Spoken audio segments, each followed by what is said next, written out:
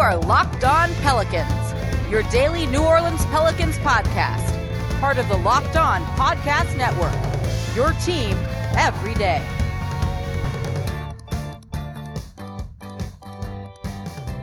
Welcome to another edition of Locked On Pelicans, the daily podcast covering your favorite team, the New Orleans Pelicans and NBA, part of the Locked On Podcast Network, your team every day, available wherever you get your podcasts. I'm your host, Pelicans Insider, credential member of the media, Jake Madison, at NOLA Jake on Twitter. Here with you all on this Tuesday, a interesting show today. I want to talk about Josh Hart because he's been playing well recently. Should he start? Should he not start? There's actually good arguments on both sides of this, and I really want to break it down. So we're going to spend the majority of the show talking about Josh Hart and if he should get into the starting lineup at the expense of Eric Bledsoe. That's who you'd be subbing him in for.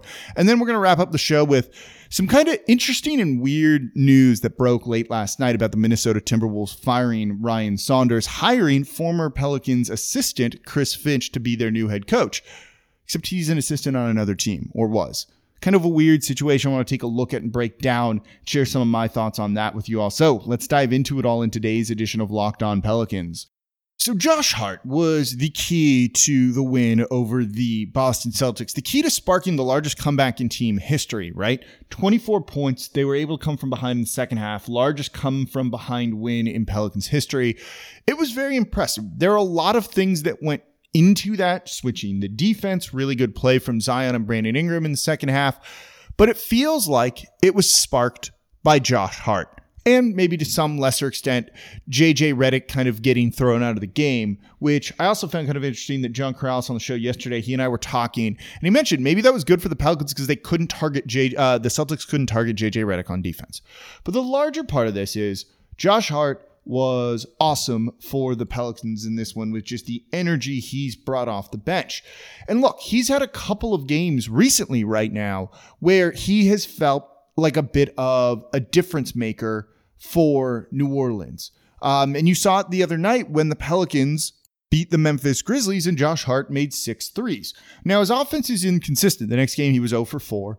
But then in the loss to Phoenix, he was 2 of 3. And in the win over the Boston Celtics, he was 2 of 5. But he gives you more than just what shows up there.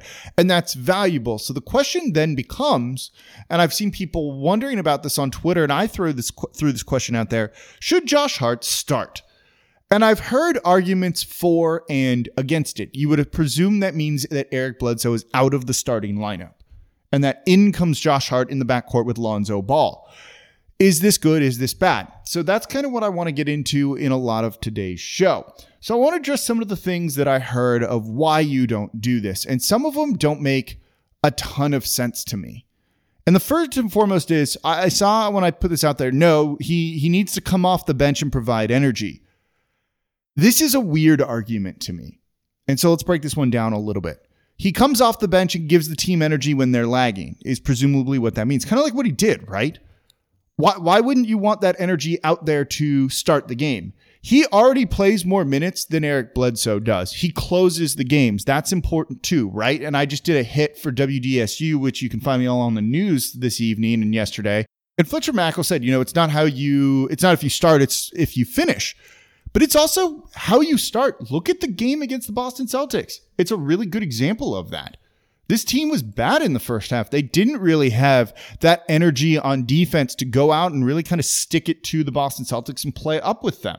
And all of the starters, their individual plus minuses were negative. They just weren't out there trying nearly as hard as they could have, particularly defensively, when the Boston Celtics scored 63 points in the first half. Why wouldn't you want that energy, that spark out there on the court at tip-off? What are you saving it for? Give Josh Hart those minutes there and run him more with the starters. When you look at what his lineup numbers are in the different combinations that he's played with, he plays primarily with the second unit, not necessarily with the starters. The starters have started to kind of get more run with him now because he's been closing games because of how bad Eric Bledsoe has been, but that hasn't always been the case. Why wouldn't you want the Pelicans, not going down 20, not going down by 24 in this game? So throwing him out there and getting more from the starters, because look, I think part of this is, he tries really hard. If you're out there on the court with him, you need to match that energy. Otherwise, they're going to look at you in the film room when you break down this game and be like, what the hell? Brandon Ingram doesn't want to get out hustled by Josh Hart. Max contract player versus not a max contract player. It's a bad look. So guys try and match some of that. I want that in the beginning. I wouldn't mind that in the first quarter more so than we've seen from New Orleans, or in the second quarter, or hey, to start the second half when the Pelicans have really let things get away from him. Third quarters. Am I right? So I don't think this idea of he needs to be a spark plug off the bench is a great thing. Just be a spark plug whenever you're out there on the court, and do it when you're out there with the starters and start building up big leads. We've learned that Zion and BI can get you really far. And if you can get them playing defense, and Josh Hart got them playing defense the other night, I think that could be a really useful thing.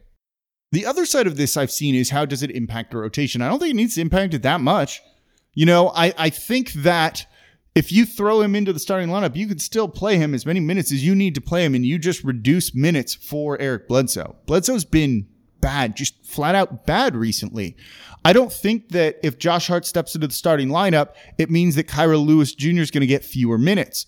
I don't know if I really want him playing lineups alongside Eric Bledsoe, but you know what? As long as he's getting minutes out there, I'm kind of okay with it. So as long as you're not taking away those minutes, I'm kind of in favor of this. I've seen that his role ultimately is to come off the bench, and yes, that's true, but that doesn't matter this year. Like, none of that stuff matters, shifting his role around or not. You're just trying to figure out what's going to make you the most competitive team and unlock Brandon Ingram and Zion Williamson as much as possible. My God, Josh Hart is kind of doing it right now.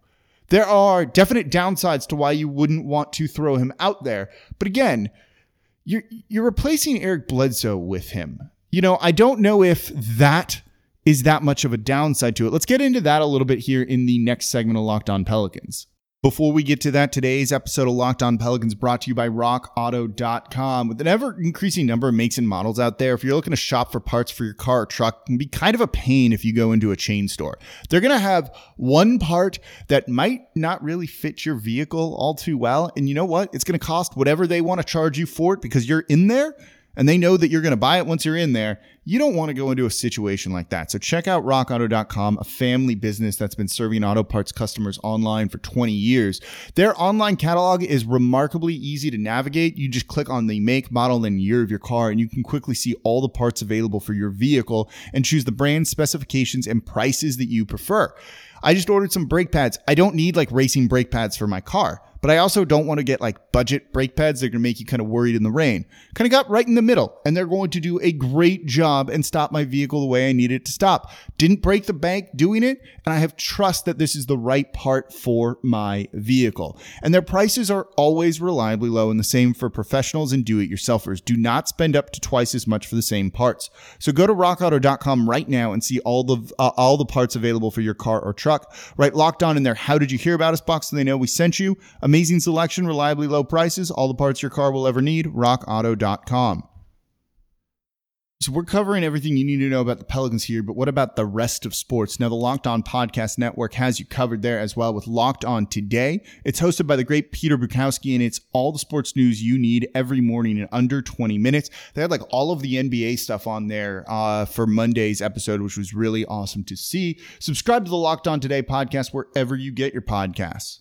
So still looking at Josh Hart here and his influence on the New Orleans Pelicans. And look, I think they should try starting him because I kind of want to see the energy he brings to the starting lineup for at least a consistent basis. And if it can get Brandon Ingram just carrying on defense, that's his biggest drawback, right? For BI. He's been awesome. Refine the shot chart a little bit, which he's kind of done over the past two games, particularly against the Boston Celtics.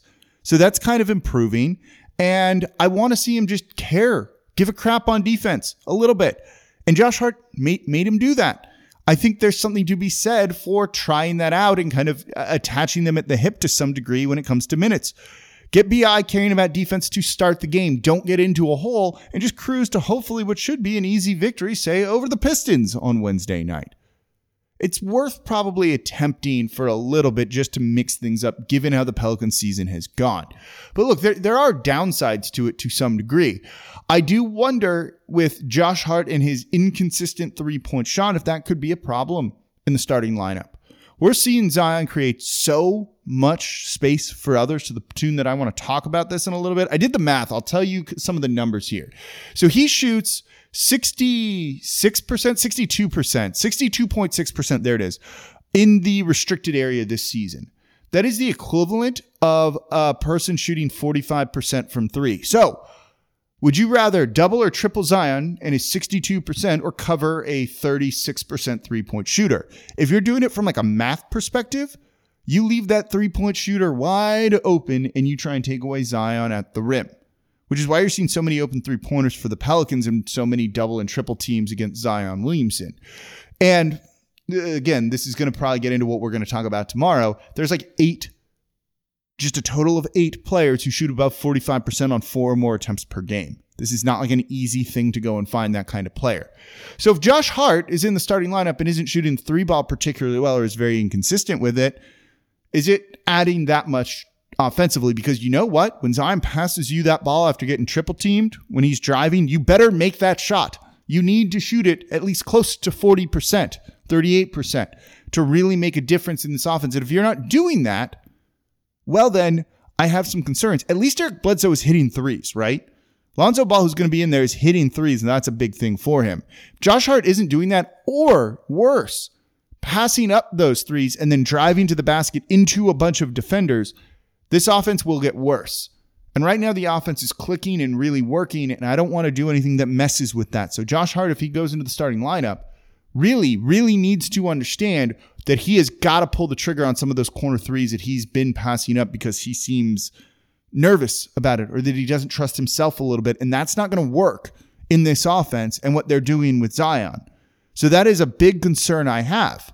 But if he's capable of at least pulling the trigger and launching away and starts making those at a reliable amount, I feel pretty good that he could add a lot. Now, maybe he moves to a bench role later on in the year or maybe in the future, depending if you re-sign him or not. They probably will.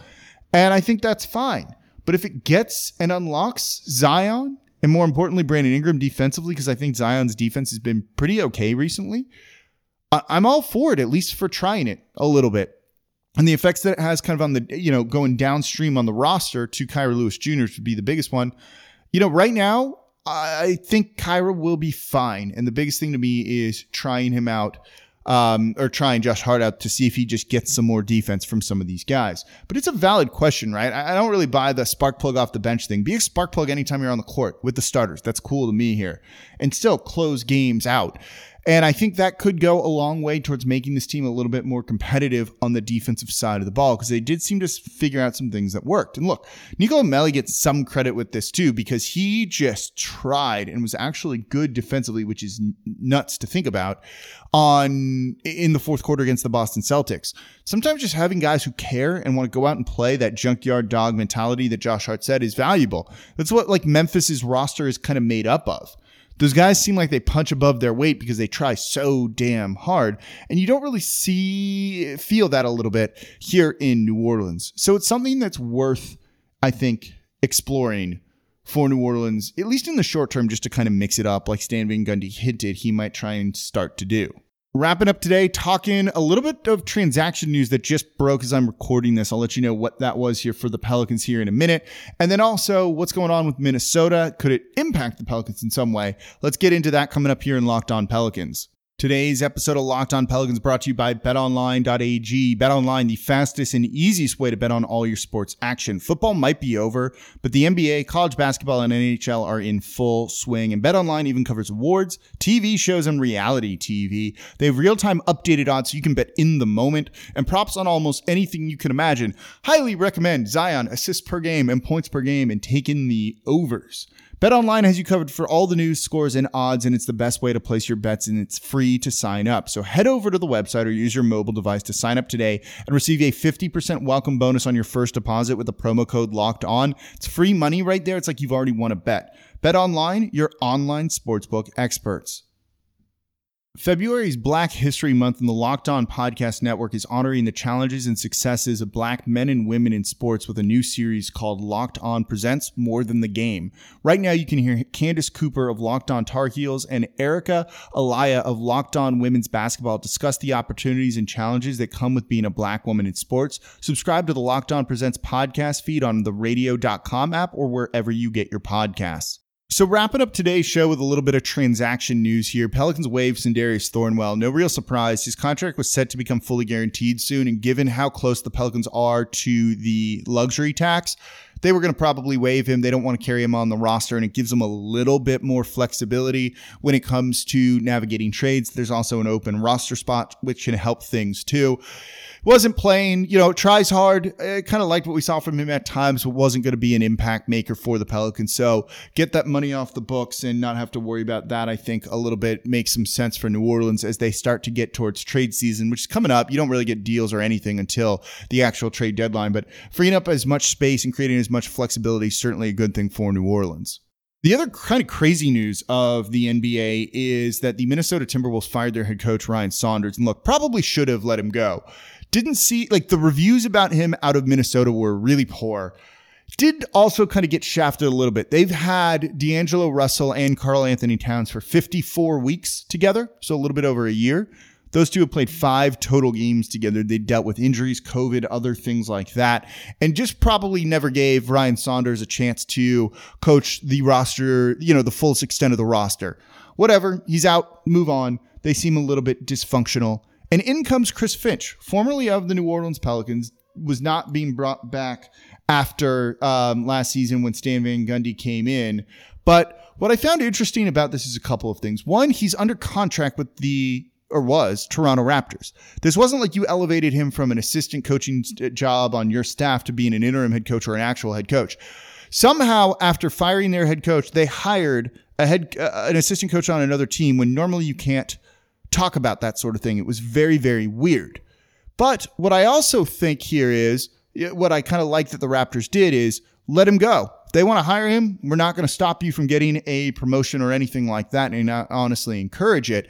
But very clearly, Minnesota and Gerson Rosas has worked with Chris Finch when they were in the Houston organization, wanted to bring him in, has wanted to bring him in for a while. It's rare you see a hire like that happen when they weren't interviewing for a head coach. It's not like they interviewed him, right? Or at least they shouldn't have. They just hired him. And I think that is kind of the interesting thing. He had a guy he wanted to be his head coach for a while and just saw the opportunity to go out and get him and must have gotten bought in, and the buy-in from ownership. It's kind of shitty to some degree that maybe Matt Ryan Saunders never really had a fair shake at this job. It's also pretty crappy for David Vanterpool, a guy I really like and think would have done a great job as a head coach, a guy that I really wanted to see get an opportunity here in New Orleans at times too. He's right there as an assistant coach on the Minnesota Timberwolves, and they didn't want to even up him to the interim label and then go through the coaching search in the offseason. This is just clearly Rosas trying to bring in his guy. Good or bad, depending on how you want to look at it, but certainly a little bit rough for David Vanterpool, who should be an NBA head coach sooner rather than later. I'm curious about Finch because obviously we know what he can do offensively. He's done some great things here in New Orleans with Anthony Davis, DeMarcus Cousins, really started to unlock Nikola Jokic, and probably would have used Zion like this last season if Zion had been healthy. But I've always wondered one thing that makes me a little bit nervous about him. One, why wouldn't New Orleans want to bring him back this past season, right? Unless he didn't want to do that, but it seemed like, they were under contract. They could have. Didn't really seem like that's the route they wanted to go to. And then when David Griffin wanted to fire, and it's well known that he wanted to fire Alvin Gentry in December last year, but just decided not to pull the trigger because he couldn't go get a guy like Ty Lue. Why wouldn't you still fire Gentry and elevate Chris Finch if he's that close to being a head coaching, candidate and a guy you think very highly of? Maybe New Orleans didn't think that highly of him. That's just kind of speculation and conjecture here. But I do find that a little bit interesting, and I think this is a pretty big experiment that Minnesota is now undertaking with Chris Finch there, and a bit of a risk to some degree. I also am very curious to see if they don't have success right away, does this make them more or less likely to move on from Karl Anthony Towns? Because Karl Anthony Towns is a big man I would very, very much like here in New Orleans. You want a center to pair next to Zion? It's Cat. I don't think they're going to end up trading him. I don't think they're going to even remotely look to move him with a new head coach in there, a new head coach they're clearly bringing in to kind of revolutionize the offense and try and win some games with a very creative big man. Man, I would love it. And they're a little bit dysfunctional and not the greatest organization. Just saying. They're not going to trade him, but you should probably call. Then he should probably want out, but I think it's fair that he doesn't necessarily want to, or they don't want to go that route. But interesting situation nonetheless, and one that's worth keeping an eye on. All right, that's going to do it for this edition of Locked On Pelicans. Thank you all very much for listening. Tomorrow, by the way, game day for New Orleans as they take on the Pistons. We'll break that down for you in tomorrow's show, as well as talk about Zion spacing and his court gravity because, oh my God, it's huge and I love it. So as always, I'm your host, Jake Madison at NOLA Jake on Twitter, and I'll be back with you all tomorrow.